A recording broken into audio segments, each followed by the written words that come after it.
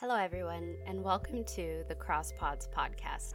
I'm Lydia Champole, and this week we will be playing you an episode of the Forbidden Apple podcast. The Forbidden Apple is a unique platform where they explore the connection between queer people and religion. It is hosted by Melissa, a former Orthodox Jew, and Pelayo, a Spanish-raised Catholic, and they explore what gives the queer community purpose and meaning. LGBTQ people have been told that they cannot be religious and queer. Not only that, but in our society, religion is often used as a way to push LGBTQ people to the margins. These two hosts want to give a voice to those individuals and discuss how they find meaning in life, what faith means to them, and if they can keep any religious values or practices in their lives. You can follow them on Instagram at the Forbidden Apple Podcast. And sink your teeth into the Forbidden Apple podcast every Sunday. Okay, let's jump right in.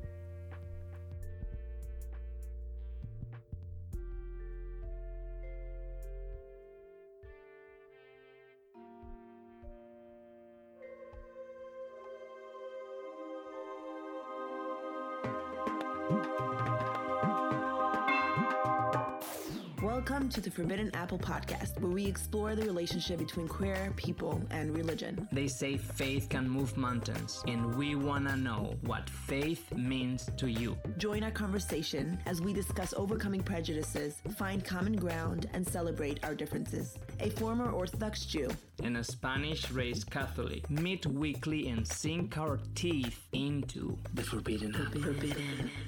The Forbidden Apple. Hello, everybody. And welcome to another episode of The Forbidden Apple. I'm Melissa Weiss. And I'm Pelayo Alvarez. And today we have a special guest. We're here today with Jorge, who comes from a prominent evangelical and political family. Jorge is a minister of worship arts in the Church of the Village here in New York. He's passionate about worship that brings people together across the divides of ethnicity, social class, sexuality, age, and gender identity. How are you doing, Jorge?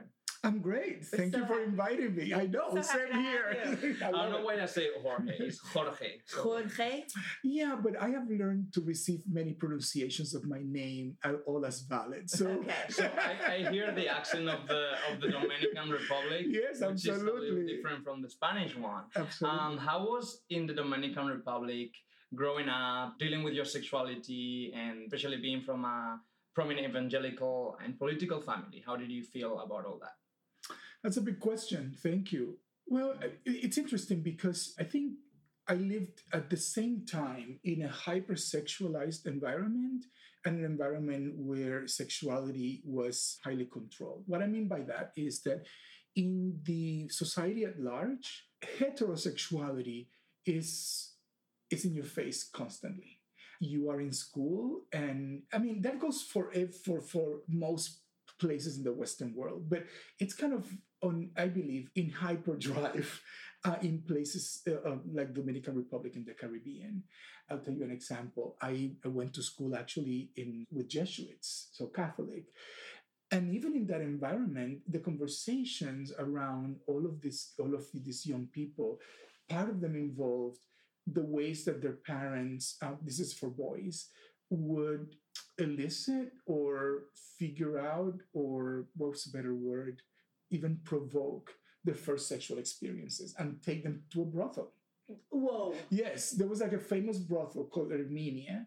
And I heard stories of, parents, these are all upper middle and upper class kids, of their father taking them there to to initiate them sexually.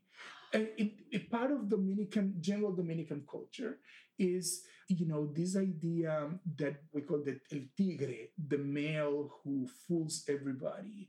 So the idea of having multiple sexual partners, but these are not casual, although that happens too, but on top of that, so it's a very sexualized environment in a way, towards heterosexualized environment, I should say.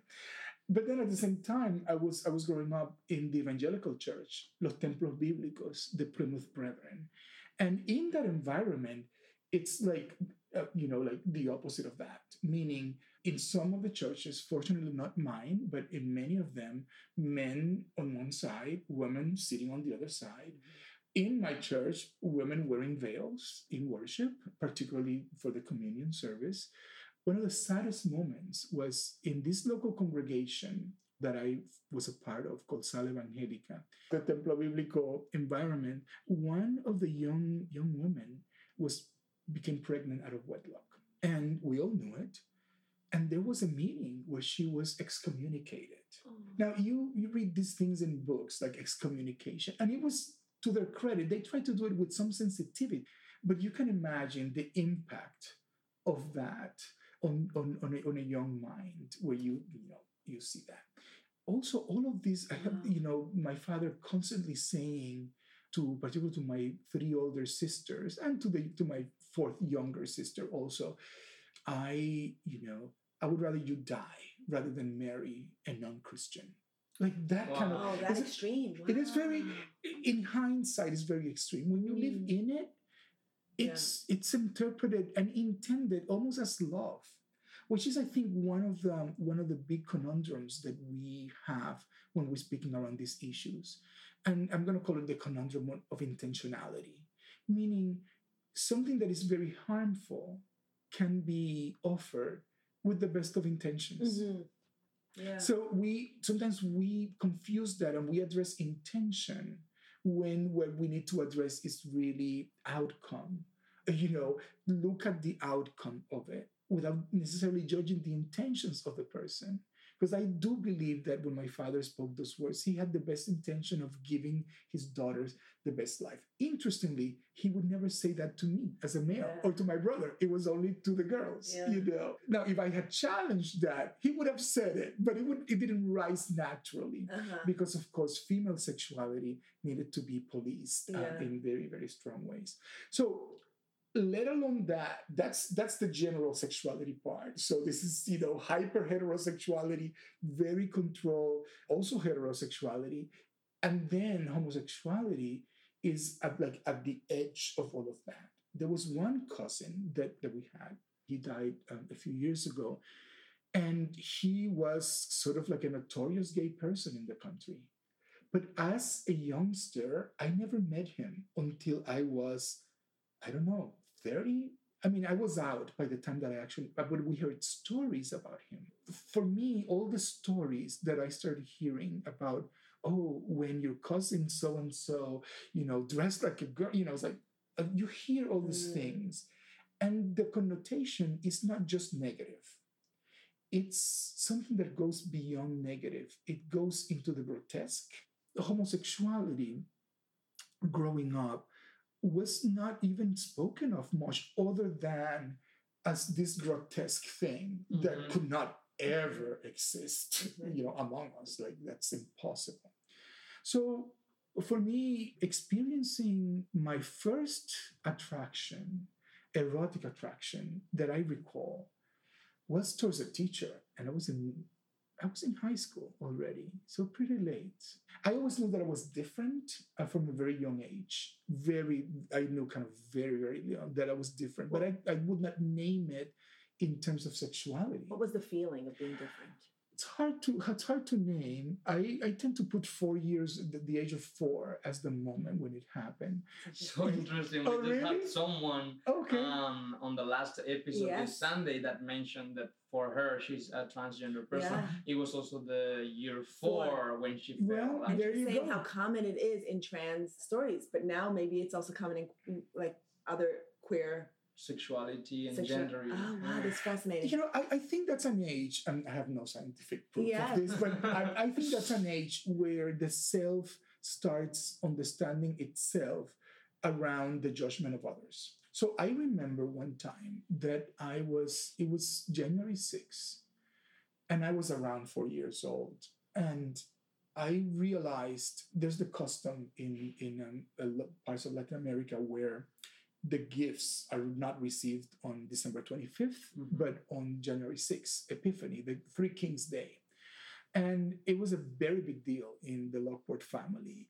Our parents would fill a room, and there were 6 of us, 6 children, and the room would be full. I mean, like halfway up in the walls with gifts for the whole year. So they were very lavish in that day.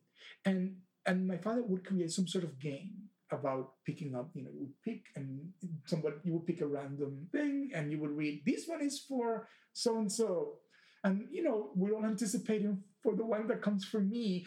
And once I hear, this one's for Georgie, which is my nickname. So I would be in great anticipation. But then when I would open the gift, it would be something that I know my parents knew I didn't like a weapon, like a pistol or a basketball or like toy soldiers. Mm-hmm. And that was not my sensibility. And they knew it. And somehow I picked up the message, and I'm ascribing it to that day, but I'm pretty sure that I'm just assigning it to that day, that it came through many sources, and it maybe got crystallized that day, that there was something wrong with me and that they were trying to change me. And I became, you can even see it in pictures of me. I went from being a very outgoing, fun-loving, approachable and approacher kind of child. I mean, my favorite picture is me eating dirt and smiling. I was that kind of kid. Yeah. And then you start seeing how I become more uncomfortable with my body, more uncomfortable with everything. Like a judgment is upon me. And that's the best way that I can name that feeling of feeling different. Mm. The difference was not so much an internal difference, but a difference perceived because of the judgment of others. Mm-hmm. And then started the comments. The comments like father would say, I've said my father a lot. Other people would say it too, but his voice is coming to me. We have to give this kid snake oil. A snake oil meaning something to butch him up because he's too passive or something like that.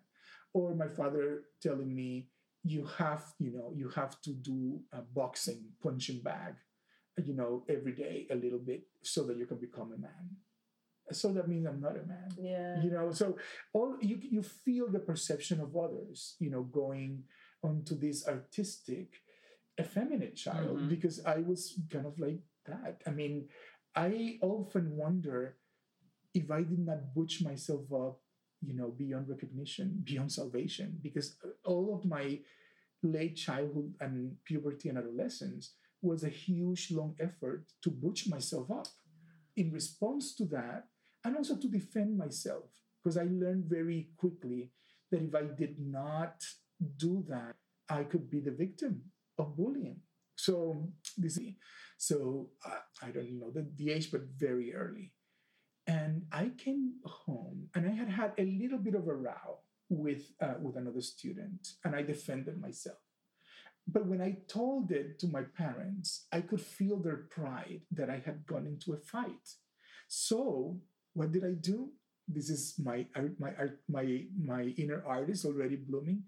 I exaggerated a bit, and I all of a sudden I broke his nose, and they believed it, and they wanted desperately to believe it, because that's another thing. People who reject people sometimes have actually love in their hearts that leads, like they want their child. My parents wanted their child to be what they would call a normal child. Yeah. That's all they understood and all they knew. Yeah. So I exaggerated that. I think this is the first time in my life that I have owned to exaggerating that story. And it became like a story that my father would tell with great pride. Like, my son, he hit, and broke his nose. I didn't break anyone's nose. No, I did defend myself in that first day in school. Can we go back to you saying about your first attraction? Was to a teacher. A teacher, Tell us yes. about that. Okay, I will say something about that. It was very interesting because it was a very physical attraction. Uh-huh. And I just could not get my eyes out of this teacher, or could not stop thinking about him. And I was conscious enough to understand that I had no attraction to his character I had attraction to other teachers' characters and to their, wisdom or scholarship or goodness or 1,000 things. But this was just physical, purely physical. And it hit me like a ton of bricks. And I just didn't know what to do with it because it was like, my first thought was not, this is wrong, or like I didn't have the words, or this is like gay, or this is homosexuality. My first thoughts, if I can recover them, were, this is uncomfortable. I'm out of control. I controlled everything in my life so well, and all of a sudden, here's a feeling that I cannot control. And it drove me literally crazy. Then after a while, I started to realize, oh, and this is a man, not only a man, a very manly man, So down the road, then I said, oh, I have a problem, but I can fix it. So I started a program of fixing myself. I would pray every day. I would start the day praying. It also involved fasting, once I learned what fasting was. Then other things that I did was, I told one person, eventually, in the context of I want to change. And this was a person who was a good friend of mine, still a good friend. And basically it was just like, accompany me in this, in this journey. And then he gave me some recommendations that I followed, like, try to speak with a deeper voice, things like that. Try to walk this particular way. To amp up your masculinity. Yeah, don't use your hands when you talk. Like all of that. And, they were very well-intentioned advice. Yeah. And I followed it to the best of my ability. Aww. As I said earlier, I am sometimes afraid that I may have butched myself up beyond recognition, meaning that the essence of me, the playful essence of me, doesn't rise immediately as it used to when I was a child. It takes a little long, due to these societal pressures. Yeah. So wow. I know this is a big jump, but like I do feel that I feel that energy from you now. Yeah. How was like the journey to reconnecting with that? I was going to say that actually, that I do feel that you have this playfulness for sure. Yeah. So how did I reconnect with that? I think I came to the US to finish college. And it was here in the US that I had my first actual sexual experience with a man. And it was not pleasant. It was more like I wanted to just get done with it. Just like do it. Like just like, oh my God. Like and then I did it. Then I had by then I had developed this practice that I had no secrets in my life. At least one person needed to know everything. Because I believe that, we're as sick as our secrets. So I had that as a spiritual practice. So I went and told someone immediately this happened. And then it didn't happen again for a very long time. But that started me. I mean, while I was there, I started hearing like conversations. It's hard for me to name when was like the first time that I saw kind of like a positive angle of my gayness. I don't remember the first time. I have many, many moments. But by then, this was a very bad experience, I eventually decided to go to a counselor and also talk about it. And this counselor was not affirming, but was not condemning either. He was more like in the listening mode, which was rare for the environment where I was, a very, deeply evangelical environment. Which was this environment, the United States? In the United States. So I am studying in California at Azusa Pacific University by this time when I decide to have my first sexual experience and just get it over with, And you're continuing on in evangelical? Right. I am actually studying Bible in college. So I'm studying Bible with a minor in business. And I was actually scheduled to go to seminary. And I was accepted into Fuller Seminary in Pasadena, California. And then my father called that he needed me to come back because just circumstances, he needed me to work with him. And then, all kinds of things happened. So, but maybe, who knows, maybe that counselor was the first person because although it wasn't this environment where he could have very easily, actually the expectation was condemnation, his engagement was just purely from a listening point of view, which was, I think, helpful. You know? So I came to New York and started work. And this is my first contact with the United Methodist Church where I work now. Now, my heritage from my grandfather is Methodist.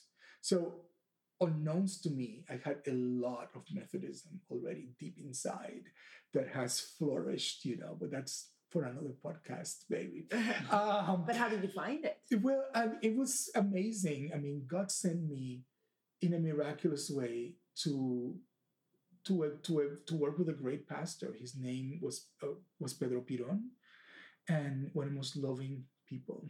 He was the last person I came out to. Piron was a remarkable human being. Just give you a measure of how remarkable he was. I had a lot of pride, and a little bit of a chip on my shoulder. And we had come from a meeting where I had been not unkind verbally, in my ways that I can be unkind, and at the same time, you cannot call me unkind. So I say with very nice words, but I'm basically destroying you. I had done that in the meeting.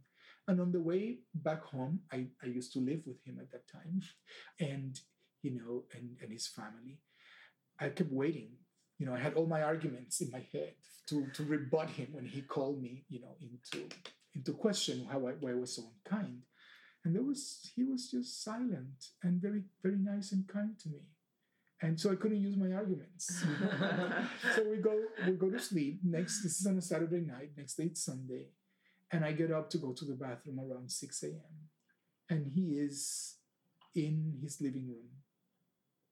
And he's shining the last one of my shoes.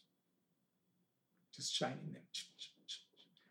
And I see all of my shoes lined up. And he's shining the last one. And he didn't have to say anything. He was teaching me that true leadership comes in service. That's all. And I got it immediately. He knew that I would get it. And I got it immediately.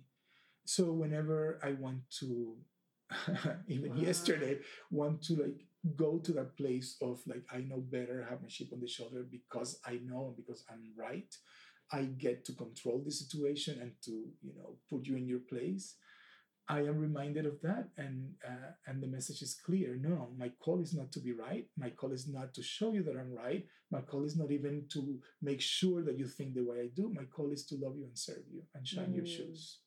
Wow, that's beautiful. That's what transforms the world. The other part doesn't transform anything. Yeah. You're a minister by then. So I've always been in ministry of some kind, but I chose to not be ordained in the United Methodist Church. I started the process.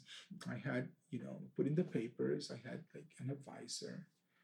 And at that time, I was a minister of music at First Spanish Church in Corona, Queens. And by then, I had already come out to myself. And I was going to meetings at the GLBTQ Center on 13th Street.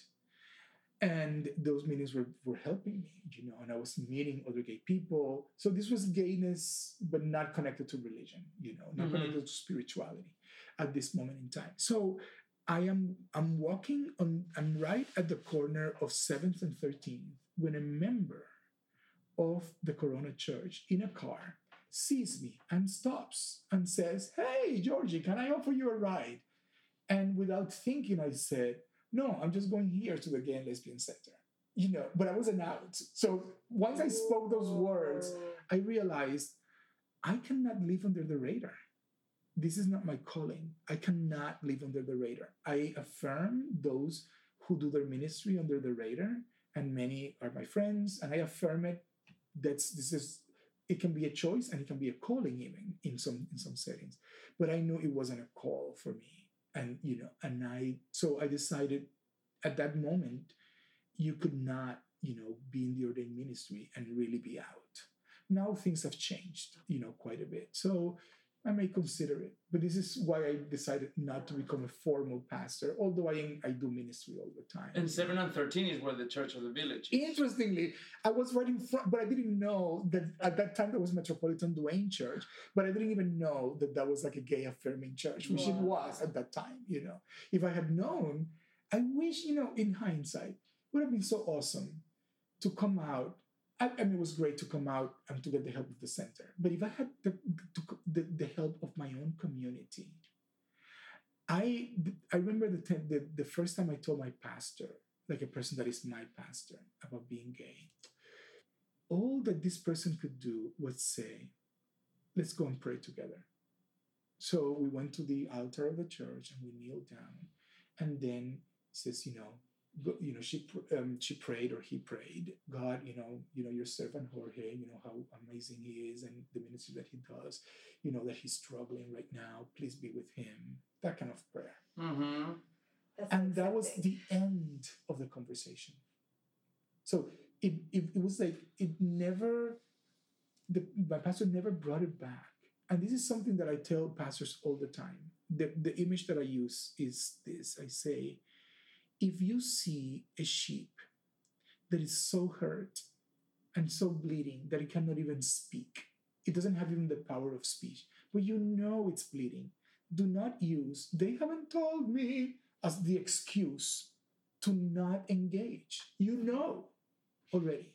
And it is your ethical responsibility to figure out in delicate ways that do not violate the person, to create the opportunity for the person to tell you. Yeah. So how do you do it? Well, obviously you don't do it in public. You create a relationship, you strengthen that relationship, you invite the person to come out. You start throwing references here and there about, people like me who are gay and are in ministry. Yeah. And recently I was in Europe teaching, and a pastor from Denmark has this sort of case. And I said, well, here's an idea. Here's an amazing book. By the way, it's an amazing book. It's called Queer Virtue. And it's about not just toleration or acceptance. It's about understanding our sexual orientation as a gift, as something that is not just positive, but amazing and a powerful contribution to the church, to the gospel, to spirituality, to the world. So I said, you could talk to this person, and this is not a fib, it's not a lie. You can say, listen, I am faced with ministering to trans people, to gay people, to lesbians, to bi people. And I need to train myself better. Would you read this book together with me? Can we read it together? And I need a companion so that I can learn better. Now, this is the case where the person has already come out. She knows the person's, partner, but there is a reticence in the person to be engaged in full ministry because of being gay. You had mentioned that you were trying to heal yourself with the fasting and the praying. When did you come to, you had told us this amazing experience, so I want you to tell our listeners. Oh, good. Tell us about that, when you found peace and started to celebrate. Yes. All of you. Yes. The journey from that moment of wanting to change myself to a place of acceptance, it's a long, and I will always name it as an ongoing journey. I compare these journeys of the soul to an onion that you peel. And the onion, it's bigger, it takes longer. And then it gets smaller and smaller and smaller. So now I may have a bout of unacceptance maybe once a year, but it used to be every second, and then it was like once a week, and then once a month, and so on. But there's some like pivotal moments of that I would call them even conversion experiences, and I'm going to name a few of them. The first one that comes to my mind involves a friend who lives in Florida. I had been asked to lead worship for a group of GLBTQ affirming Methodists. They're called the Reconciling Ministries Network. And they were having their big convention that they do every year. This time it was in Denton, Texas. I was barely out. But by a series of miracles, literally, when I got the invitation, it was clear that I had to say yes.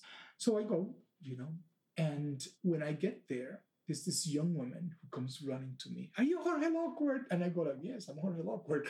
And she says, oh, my name is Raquel. And, I came here because of you. And I was like, oh. And she said, well, I saw your name in the brochure. And I'm also Dominican. And I don't know any other gay Dominicans, Now we know, both of us know a lot of them. But at that time, this is years and years ago.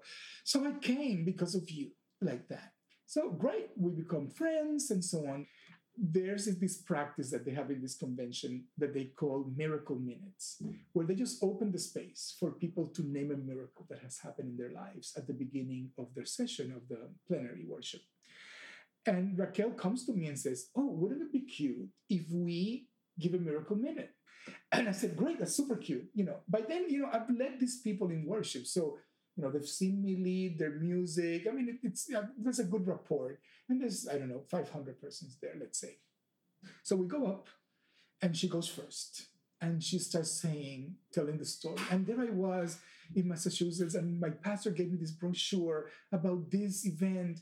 And I was like so discouraged. But then I saw this person, and he's Dominican. And I said, oh my God, there's another. And then she pauses and then asks me, are you out? But the microphone picks it up.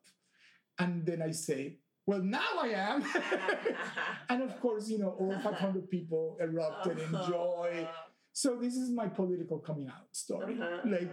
I did not choose it in a way, but a lot of things led me to it. My life is like that most of the time. And it's a very joyful moment that I remember. Now, in terms of the personal, particularly the prayer life part, there's a moment, the first early moment. This is one that I did not share with you, but this is way early on. I think this is the first time that I accepted myself and understood myself as accepted and loved by God. I was praying, and I was, again, asking God, why? And the question was not, why don't you change me? It was like, why don't you speak to me about this?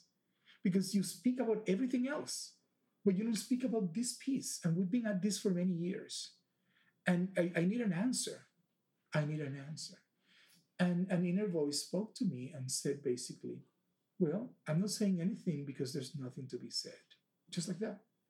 And I don't know if you understand it, but I understood it. And in a way that it's not a big deal. It's more like it's what it is. Exactly. That's what I received is like, there's nothing to be said. This is who you are.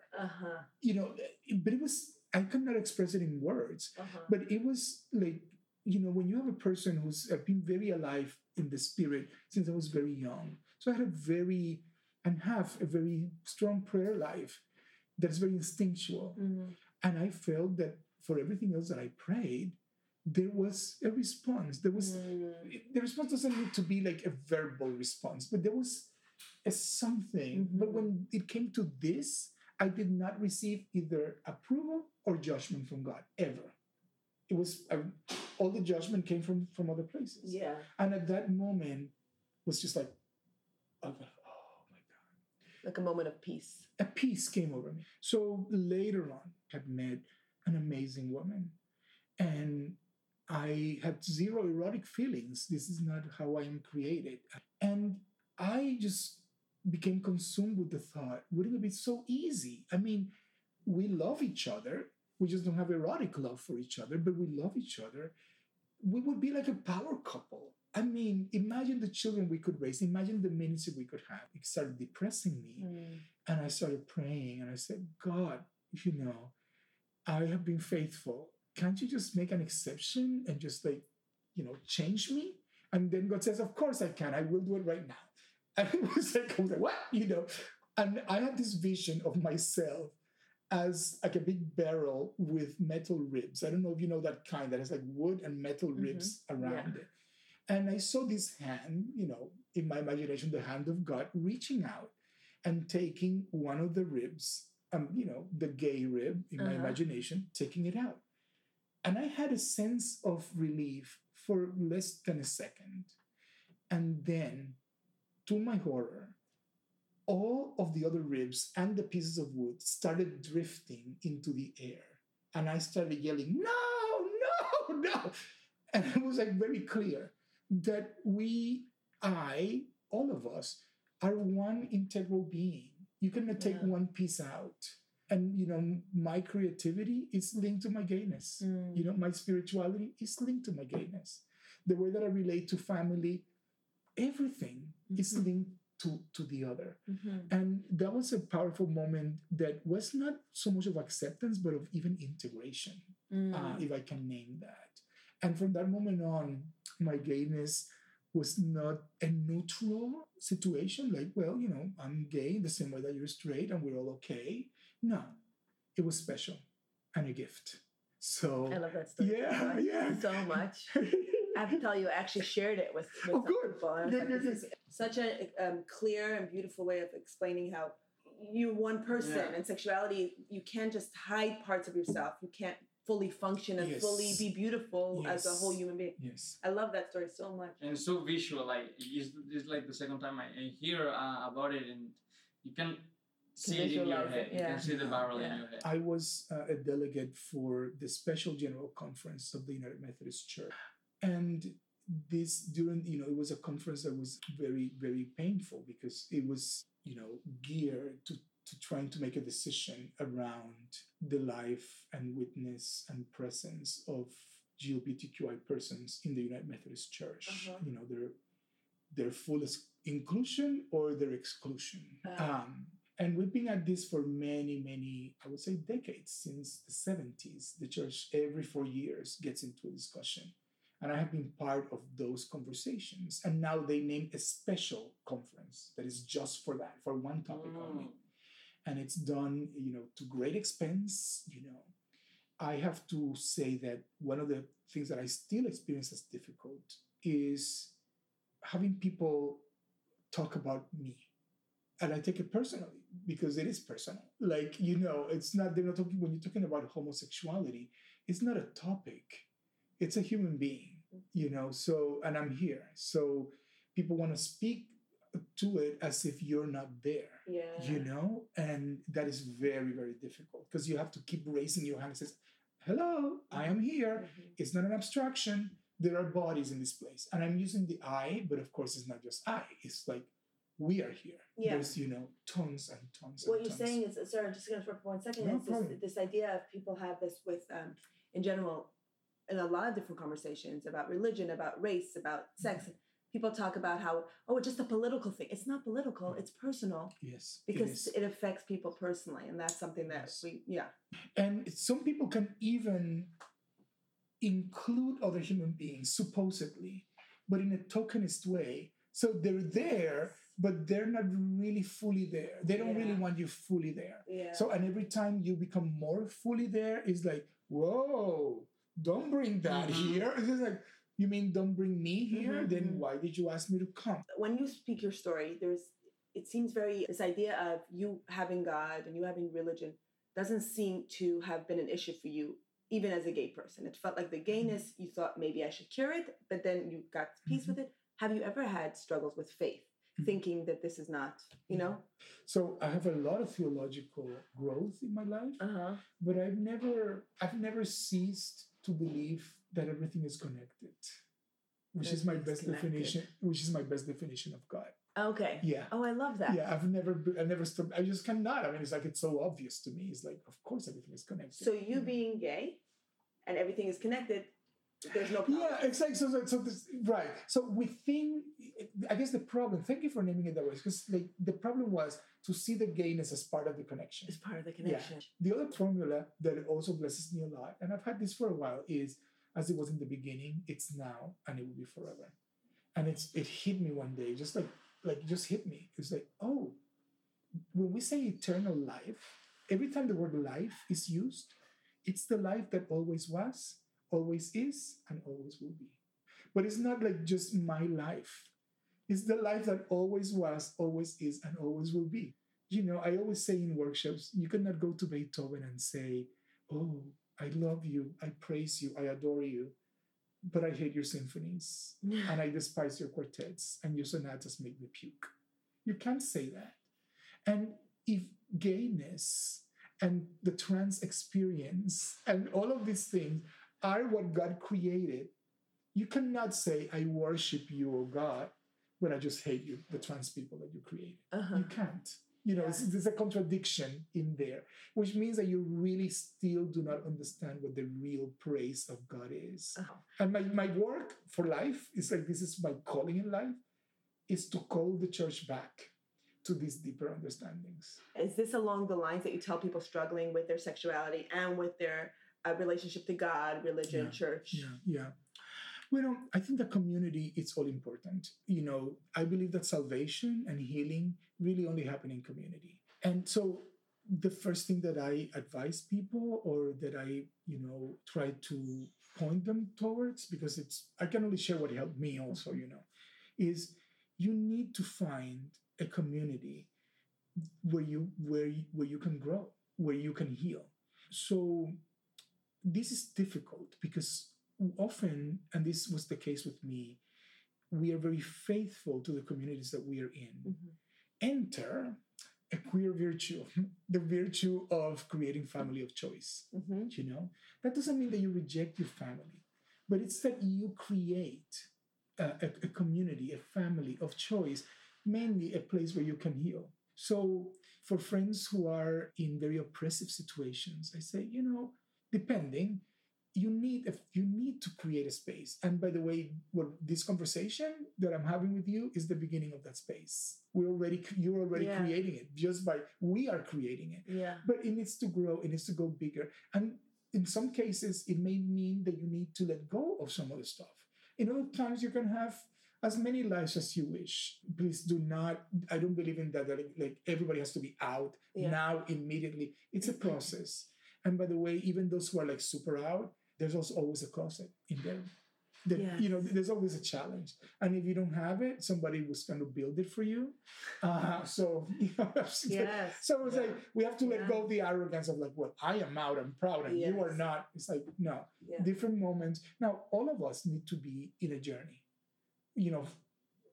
forever. Basically, that's the beauty of this life that always was, always is, and always will be. It's like a never-ending, amazing journey. Other than that, it's so different for each person in each context. I had the privilege of traveling to Africa a lot, and I would go there and teach, and invariably, in every time that I went, at least one person would come out to me, and either a pastor, a lay person, a district superintendent.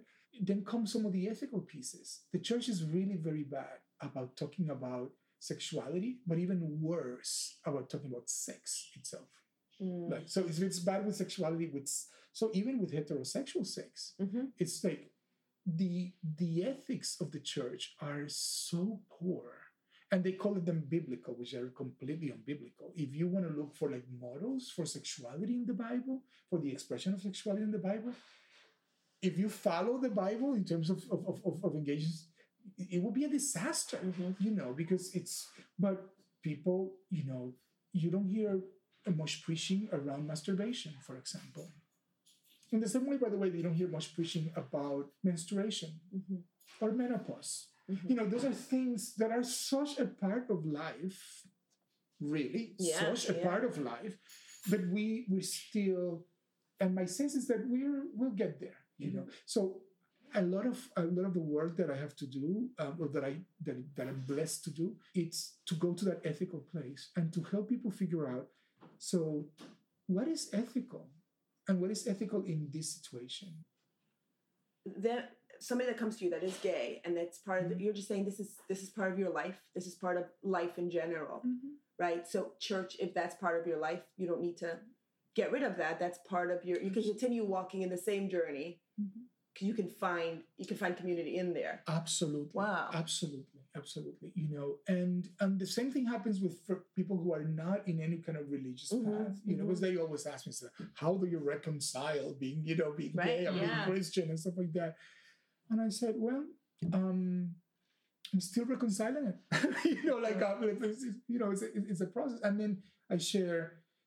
I say, I believe actually that everybody has a spiritual path, even people who claim to have no spiritual path. We just name it differently. We just name it differently.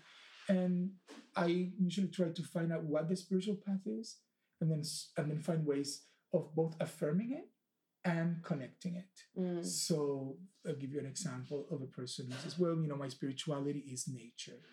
I said, awesome, And somehow I was able to connect this person with a person who does retreats in nature. So it says, what about, can you consider doing this also in community? There's other people. And beware of easy solutions. Beware of easy solutions and fixes. Because they're temporary and they can actually be quite violent, sometimes we want to just like fix something. Mm-hmm. And it's like, no, it's about healing something. You know, we talked when we first met about PTSD and the gay experience, you know, which is something that is so present to me. As present as a conversation last week, we talked about a person who in her church, it's very gifted. And she believes she has the gift for ministry. And this person is her main collaborator. It's a very amazing musician, but refuses to engage to call it ministry and only does it from a professional part. And this new friend of mine is frustrated because she sees the gift. Finally, after a lot of conversation, you know, it rises to the surface that the person is gay, is partnered or married, and that may be part of the story, you know. And I go like, oh, okay, let's talk. And I share with her, because she says, yeah, but the person says, but I accept the person, you know, there's full acceptance. And I said, yeah, but from you or from the whole congregation? And he says, well, you know, there's some people in the congregation that no. And then I said, even if the whole congregation accepted the person, we cannot expect someone who's been hit in the head every day of their lives by the church to all of a sudden, because one person or a community accepts them, to be completely fine and to say like, hallelujah, praise be to God, everything, you know, no. The wounds that are there and are present. And even more than that, the triggers for the trauma are surrounding us all the time.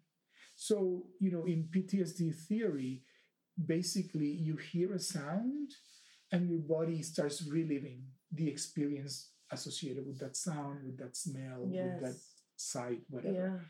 So the church is filled with triggers for gay people. Yeah. I mean, all you have to hear is the sound of an organ. Yeah. Looking at pews, seeing a person with a stole, you know, with liturgical vestments. Hear the word preach, or hear the word gospel, or even hear the word Jesus, can trigger, you know, your trauma, and we need to be aware of that. Now, that cannot be the end of the conversation, because there is healing. So a lot of my ministry engages, you know, particularly, I don't know if this term is proper, but we used to call them sexual minorities, LGBTQI persons, you know, minorities, maybe not good, marginalized sexualities. I love how our language continues to change and get better. Marginalized sexualities and expressions of gender, from an understanding that there will be a trigger for the trauma. So some of the things that we do at the Church of the Village where I serve is we name it at the beginning of the service. And we say something like, we know that for some of you here, just coming to church is not an easy choice or a simple choice, that there's much of church that has hurt you. And so we're very glad that you've made the choice to come here. In private, it says, we don't do this public, but in private, when I'm talking to people, it says, yeah, we hope that you have a wonderful time. We also know that it's going to be a difficult time because there's so much that can trigger the past. Yeah. But then all of those things can also heal the past. Right. In the ways that you engage in, you know. And you do actually, in the Church of the Village, you have specific things that you did. Absolutely. Tell us about that. Beyond naming it, for example, recently, we went through a lot of thinking around pews and what do they symbolize for people. And there were many reasons for it. But for me, one of the reasons was we need to create a space that doesn't hit people with, you know, from the very beginning, church, you know.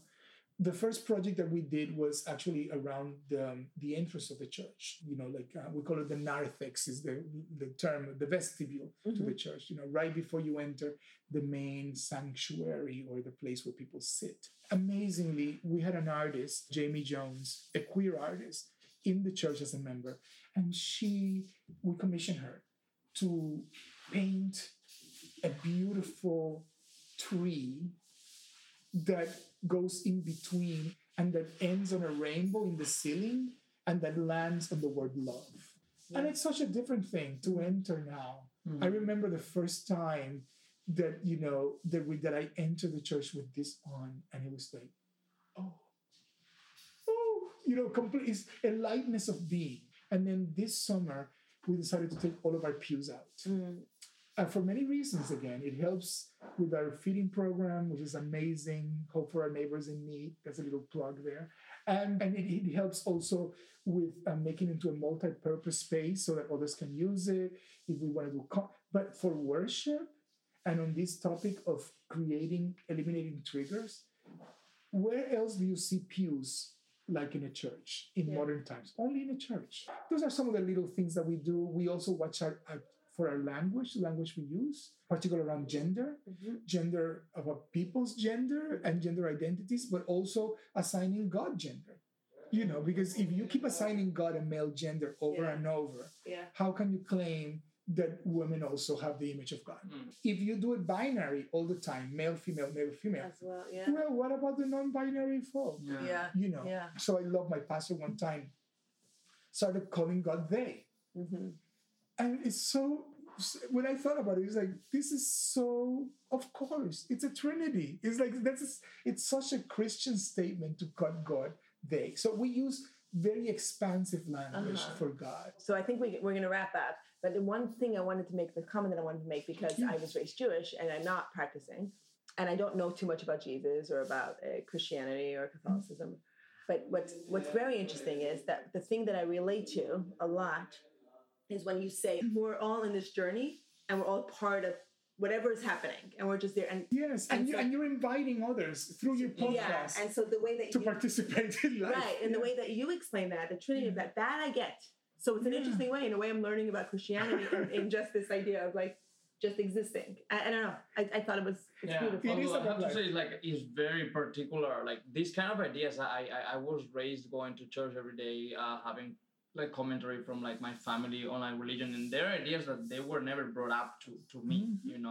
It was always brought up from like a very strange language. We had this person who said that the Bible for her was kind of like speaking to a foreign friend, and it was how like I was like raised. And it's so it's like an aha moments that I'm having talking with you and getting all this feedback on words and language that is really live, but they just like took it away from us, not only as queer people, but as like as humans wanting to make it this kind of like unapproachable language that's so far from us. And it's all about, because when you do that, you gain power. So this is a power struggle, really. Jesus surrounds intentionally by like all of society. But then we don't follow that example in the church. What we do is we try to create like a special thing. If God is a father, a mother, a parent, a creator, how could it not be that the intention of God is the well-being of all of creation? Right. That's one of the How could it not be?